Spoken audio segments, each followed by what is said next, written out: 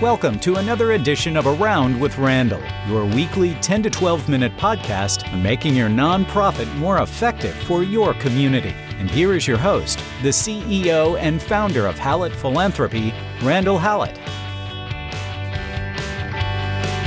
Thank you for joining me again on Around with Randall. Today, the second part of the four-part series on the donor cycle. And today, we're going to follow up what we did last time on the idea of qualification with the idea of, or the concept of, cultivation. Cultivation, in its basic essence, is about building the relationship. We talked about rapport. Now we're going deeper into a relationship that is based on a basic element, trust. If done correctly during the cultivation process, donors begin to trust the organization at a much deeper level, and in particular, the gift officers that they're working with, that are stewarding them, kind of facilitating them through this intellectual and emotional process. So let's start with some bigger picture thoughts, and before we get to the tactical. The New York Times just printed a pretty lengthy article talking about gift giving, and in particular, what donors at the higher end, which is where most of the dollars are coming from. When I started in this industry, before I had as much gray hair as I do now, it was the mantra was 80-20. 80% of your dollars come from 20% of your donors. What we know today is, and Giving USA provides a lot of this data in its annual assessment of the philanthropic market in the United States, is it's closer to 95-5. 5% of the people are giving 95% of the dollars. Well, this article talks about how donors feel in this process. What is it that they like and what they don't like? And frankly, the article talked more about what they don't like. And they talked about that they didn't feel like they were listened to, that it was salesy or had a salesman perspective rather than a relationship. And that's what cultivation is trying to avoid. And in the tactical pieces that we'll do here in a moment, I want to talk about some things that you might consider doing to alleviate or reduce that problem. One of the great challenges we have as nonprofits grow, as nonprofit work and the needs of our community expand, is that we have a push and a pull regarding needs that the organization's articulating and what donors want to give to, what moves them, what's their interest. There have been many times in my career where I've had to have hard conversations, not just with finance people, but more often than not, that's where it lies. Sometimes the CEO or the chief executive, president, is that what they want may not be what donors want to give to. And no matter how they try to express its importance to the organization, I have to have conversations around that's reasonable. I don't run the organization in that way, but I'm telling you, our donors don't want to give to that. There's this push and pull that needs to occur, and cultivation is where this rub comes, because donors, like the New York Times article, is telling us they're interested in certain things: outcome, value, emotional impact of what their donation can do for people. And we may have an organization that says, yeah, but we need X, and there's not a lot of emotion with that. So one of the things that I think the New York Times article tells us is that we need to listen more, talk less when we're building those relationships. And we need to, before we ever get to this cultivation stage, or at least on an ongoing basis, always be trying to push the organization to have a lot of different options where philanthropy can be impactful on the work. If there's only one or two things that you're doing and you don't have any donors who want to do them, it's hard to generate large sums of money. And organizations generically have lots of things that they do. Think about it. Let's talk about healthcare. You have education. You're constantly educating people, whether it's outreach community education or internal education with nurses and their credentialing or physicians. There is social impact. There's the ability to, whether it's through a social department or through social workers, but people who spend their time figuring out how they can help the community at a wider perspective. There's technology and innovation and research. If we go to education, each one of those areas, education obviously has education, but a lot of times there's research. Sometimes it's pure research. Sometimes it's academic research. You're always trying to help those who fall under the radar through scholarships and things of that nature. We have to have a wide array of opportunities. And sometimes it's the fundraiser has to push back and say, I need things that we can offer as opportunities for people to invest or engage in. 40 years ago, 50 years ago, the adage of, well, just I'll give my money and I'll make it unrestricted, you'll use it best. Those days are gone, dead. They don't exist anymore. Very few donors, very, very few donors say, here's $5 million. I don't care how you use it. And that's a challenge in budgetary times with a CFO or a CEO or a finance committee or someone who's saying, well, we just need unrestricted dollars. We'll choose where it goes best. We have a disconnect. So part of cultivation is getting the organization to better understand this. Sometimes you have to bring in an outside expert to help them understand that. At the end of the day, it's about trust. How do you build trust? So let's go from the bigger picture to the tactical here in our last couple minutes. For cultivation, the first thing I would indicate is one of my favorite quotes of all time by John Wooden, the legendary UCLA basketball coach, who I believe took his UCLA basketball team to 11 championships in 12 years through the 1960s and the first 4 or 5 years of the 1970s. He had a pyramid of success, as he called it. And one of his sayings on this pyramid of success that he taught his players is don't confuse activity with achievement. And the reason I like that saying, in particular with cultivation, if the idea is to get people to feel better about the organization and begin moving them towards a potential solicitation, it's time to get moving. One of my greatest frustrations is where people would literally spend 12 to 15 months cultivating someone. Now, I'm not saying that you need to push them, but cultivation should happen in a reasonable time frame.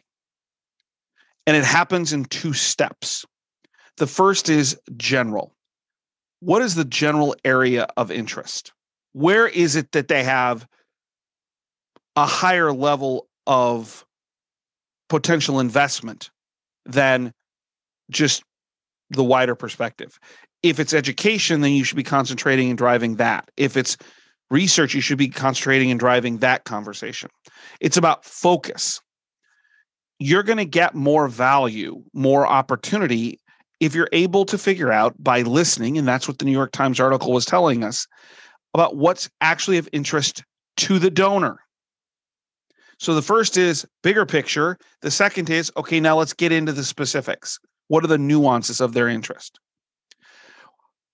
So think about it in a 2-step, and it may take 2 or 3 meetings to figure that out.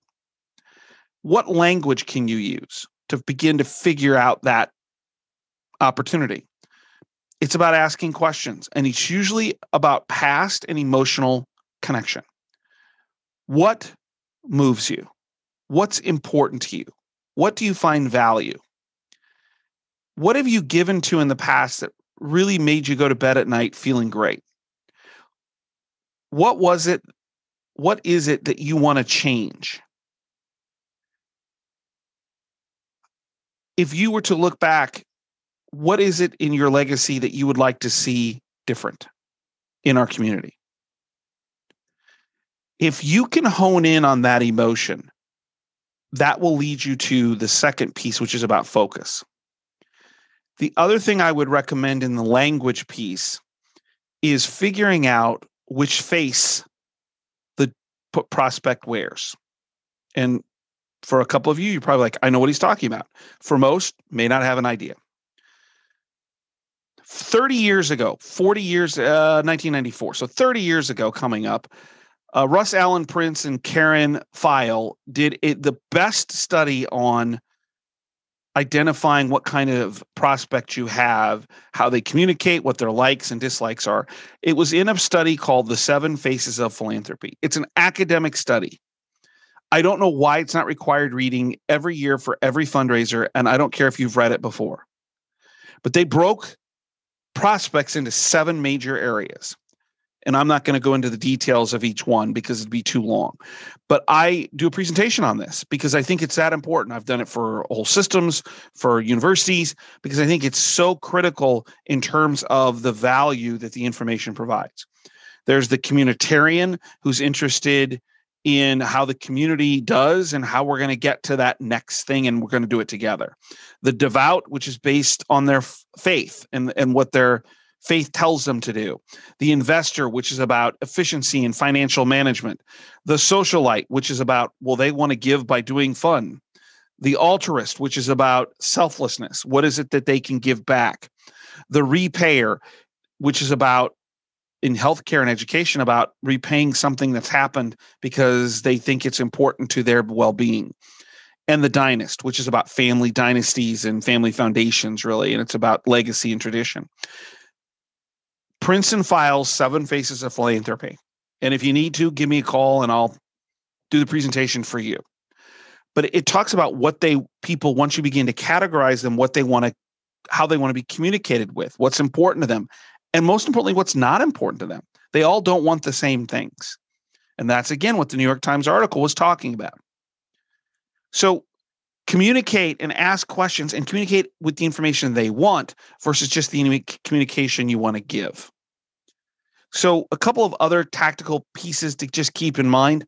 Number one, sometimes maybe outside of a COVID world, you can have creative locations. My favorite cultivation was when I took a donor into the middle of a construction. He was in a wheelchair. He had lost his wife to cancer. We were talking about cancer facilities. I took him in and did it right in the middle of a construction zone in the OSHU, which is the place in which cancer patients will go through recovery, particularly those that are possible challenges with immunity, and because they're going through chemo or just came out of surgery. Right in the middle of the construction zone, I did the conversation about what this was going to be. He had his own hard hat. His assistant was pushing him. And I said, this is where this could be. The location stirred emotion. So consider where. Try to get to that emotional piece. Sometimes it's an office. Sometimes it's a home. Sometimes it's someplace that's creative.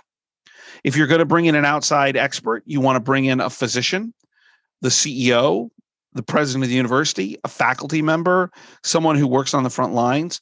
Don't allow that meeting to occur unless you've had a conversation with the other internal expert about how the meeting's supposed to go. What is it you want them to say? What is it that you need to say? Going into the meeting without some type of plan can be catastrophic as you step on each other. Plan the meeting so that everybody understands their role. And that includes if you're bringing in a board member. And lastly, I'm a huge believer of the soft ask. Permission to take them to that next step. If you've cultivated well, the goal should be to get them to a solicitation. And the soft ask allows you 2 options: to retreat a little bit if something's off and replan this cultivation, or to move forward into the solicitation. And the language is pretty simple. It sounds as if you're really interested in X, and we're doing the following things, A, B, and C, that are going to meet that goal of X.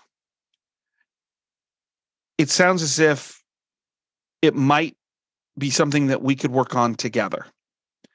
Would it be okay with you if I brought you a formal written proposal for X amount for this project to meet these needs in the next week or two for you to review? If the answer is yes, you know what your next step is, and that we talked about that coming out of qualification, that next step.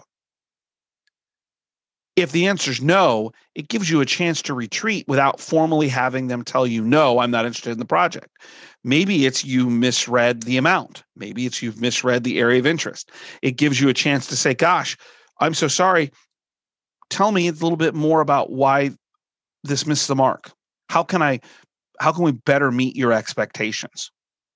A soft ask gives you a platform for the next step. Go to the ask, try to figure out exactly how you can rejigger, so to speak, the cultivation process to get to that solicitation at some point down the road. Next time, we'll talk about asking and closing, which actually I think is somewhat separate. I can't thank you enough for joining me here. I enjoy doing this. I hope it's helpful to you. Don't forget, there's so much information on the website at hallettphilanthropy.com. 2 L's, 2 T's, not only the podcasts, which you can subscribe to and get on platforms, leave comments, but also the blogs. I do a lot of 90-second reads every week about different things I read in the paper or I see on the news or how they're connected or a client experience. And if you want to reach out to me, please do so. Tell me about a subject. This series came from a couple of listeners who said in different ways, can you talk about this? And it kind of made me realize maybe we could talk about all of it. That's podcast at hallettphilanthropy.com, 2 L's, 2 T's. Or if you have something to complain about, you disagree or I missed something, Reeks, REEKS at hallettphilanthropy.com. I end every week, every podcast with the same. This is a worthy, unbelievable opportunity to give back in your community. You are part of a movement to make your nonprofit more responsive to your community's needs. The holes where those who aren't served, don't have the opportunity, need some assistance, you're helping them. You're making your community, your city, your state, your county a better place. I can't imagine waking up not thinking that you're affecting people. We are individuals in this profession who want to challenge the status quo, to make it better.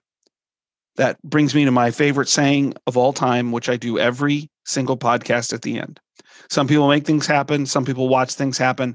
Then there are those who wondered what happened. We're people who want to make things happen. We partner and cultivate prospects to help us do that through their unbelievable generosity. And we do this all for people who are wondering what happened. That is an awesome call for a professional life. And I hope you woke up this morning and wake up tomorrow and every day knowing you're doing unbelievable things for people. Thank you for joining me again this week on Around with Randall. We'll look for you next time with the conversation around solicitations and closing. And don't forget, make it a great day.